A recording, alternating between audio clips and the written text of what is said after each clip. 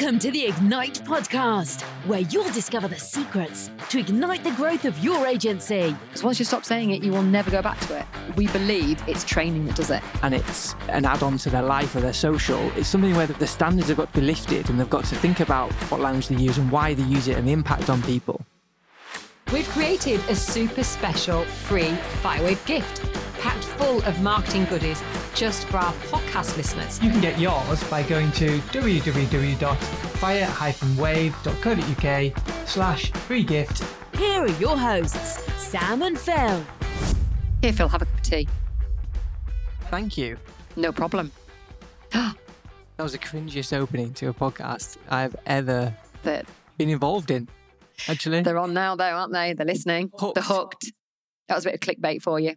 The topic of this very, very short podcast episode is about why we don't allow our team and ourselves to say no problem, no worries, bear with me, or any of those other horrible phrases. But let's start with no problem, because that's the biggest one. I've not said it purposefully. So I might say it when I'm talking about this topic, but I've not said it purposefully. Purposefully is the wrong word. I've not said it in general language for probably 4.5 years. Why 4.5? Because it took me 6 months to learn it. So what you're saying is 5 years ago I told you not to say it.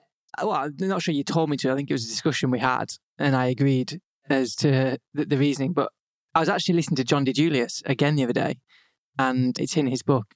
I'm not sure if that's where you got it from. It's definitely not where I got it from. But it is in his book talking about how language affects customers subconsciously. So why don't we say no problem? So we don't say no problem because A, the word no should be banned from every customer-facing role. There's never a need to say no. Rather than saying no, just talk about what you can do instead. And problem is obviously also a very negative word. So not only have you got one negative word, you've got two. Yeah, that's right. So you've got two negative words right next to each other. And it is, I don't know how it's got into the English language. I can tell you exactly how it got into the English language. Here we go, history lesson. Yeah, history lesson. 1986. I feel like we need a, as you go back in time. 1986, Neighbours came to this country and it brought the Australianisms with it. Well, now Neighbours is leaving this country, as Channel 5 announced yesterday. No. Yes. A shame. End of an era. You can stop saying it. It's so unnecessary. And I promise you, when you stop saying it, you will see how many different people and companies and industries say it is an epidemic.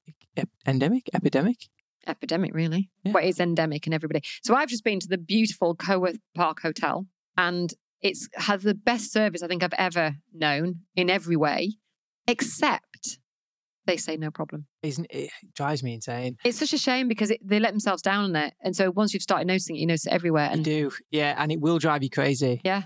We drive ourselves crazy with it, really, because it's our idea. Especially my wife, yeah. Because you just want to say, oh, why would it be a problem? And be really clever. But what you do is you notice the places that don't say it. And we believe it's training that does it. Yeah. Because you can see the training through the fact that they don't say no problem. I think it's B&Q. There's something that's quite low end on the call centres. They're all trained to say, you're welcome, it's my pleasure. So in Gary Keller's book, which is, I can't remember now. $1 million. It's not, I think it's million. Yeah, it's one of the $1 million ones, listings, whatever. And he doesn't actually say, don't say no problem. But what he does is he rewards people on the phones for saying, it's my pleasure or you're welcome. And he would put $1 in front of every person that said it every time they said it. So it became endemic, them saying, it's my pleasure. And actually, if there's a hierarchy of nice things to say, when somebody says thank you to you, it's my pleasure is right at the top. Yeah, I agree. Said without attitude. It can come across sarcastic. It's my pleasure. So John DeJulius, who we have had on this podcast, he was an amazing guest. If you don't know him, go back and have a look at that. Have a listen to it. Read all his books. Yeah, he said that the three he trains his staff and his clients on are, it's my pleasure, consider it done, which is quite nice, but probably more hospitality, and you're welcome. Yeah, I like that. Sometimes I think on a message, I quite often say, of course. Yeah, I say of course. I think it's just a nice thing to say as well, isn't it? Yeah. Yeah, again, it can come across, of course, it can come across sarky, can it? But it makes a big difference, I think. And away from kind of the subconscious scientific side of things, it's also good to set a standard within your team. was going to say exactly and that. for some rules for them to follow. So they know that, they're not just coming. My name's Dan Wilson. I'm from Wilson & Co Homes in Peterborough. Been a member of Firewave for just over a year. What I would say to anyone else who's considering joining is absolutely fine, but you can't have Peterborough. It's certainly beneficial, not just in terms of results, which is what people always want, but just as the accountability, having someone to talk to, having someone to ask a question, even if you think it's stupid. There's no stupid questions, and you get the help and advice. So 100% join it. I was going to say exactly and that. for some rules for them to follow. So they know that, they're not just coming and it's an add-on to their life or their social. It's something where the standards have got to be lifted, and they've got to think about what language they use and why they use it and the impact on people. Yeah, I think having a standard at all differentiates you. Because we've had core values since we started. What we haven't had is standards, and we're just trying to put some standards in. And actually, I went to Social Media Marketing World a few years ago, and Michael, who runs Social Media Marketing World, has a load of volunteers coming along to deliver the client experience. Some paid as well, but lots and lots of volunteers, like a team of about 50 volunteers.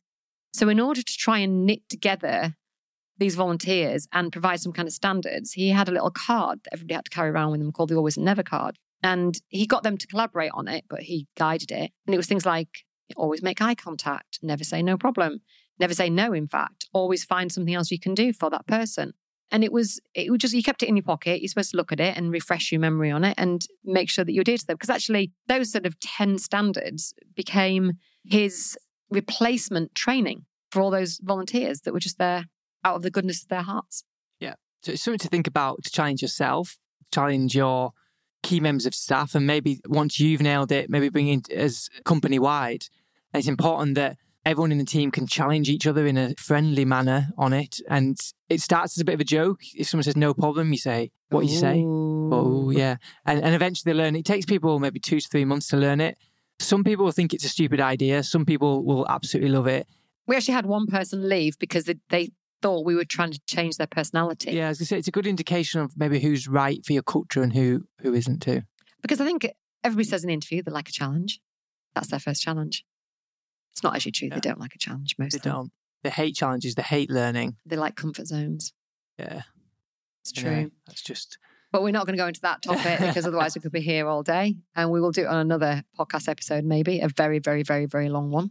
But what I would say is it's not as hard as you think it is to get your team to up level by using better language, as long as you tell them how to do it and why to do it. Yeah. And once they've got that, actually it is a bit self-policing.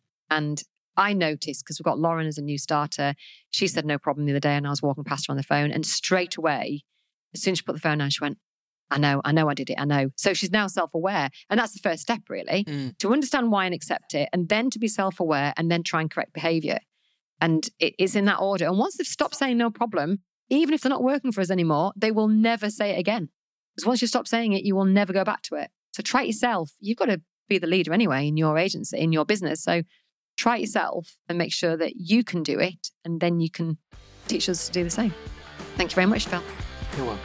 We've created a super special free Firewave gift, packed full of marketing goodies just for our podcast listeners. You can get yours by going to www.fire-wave.co.uk/free gift and following the simple instructions. That's www.fire-wave.co.uk/free gift.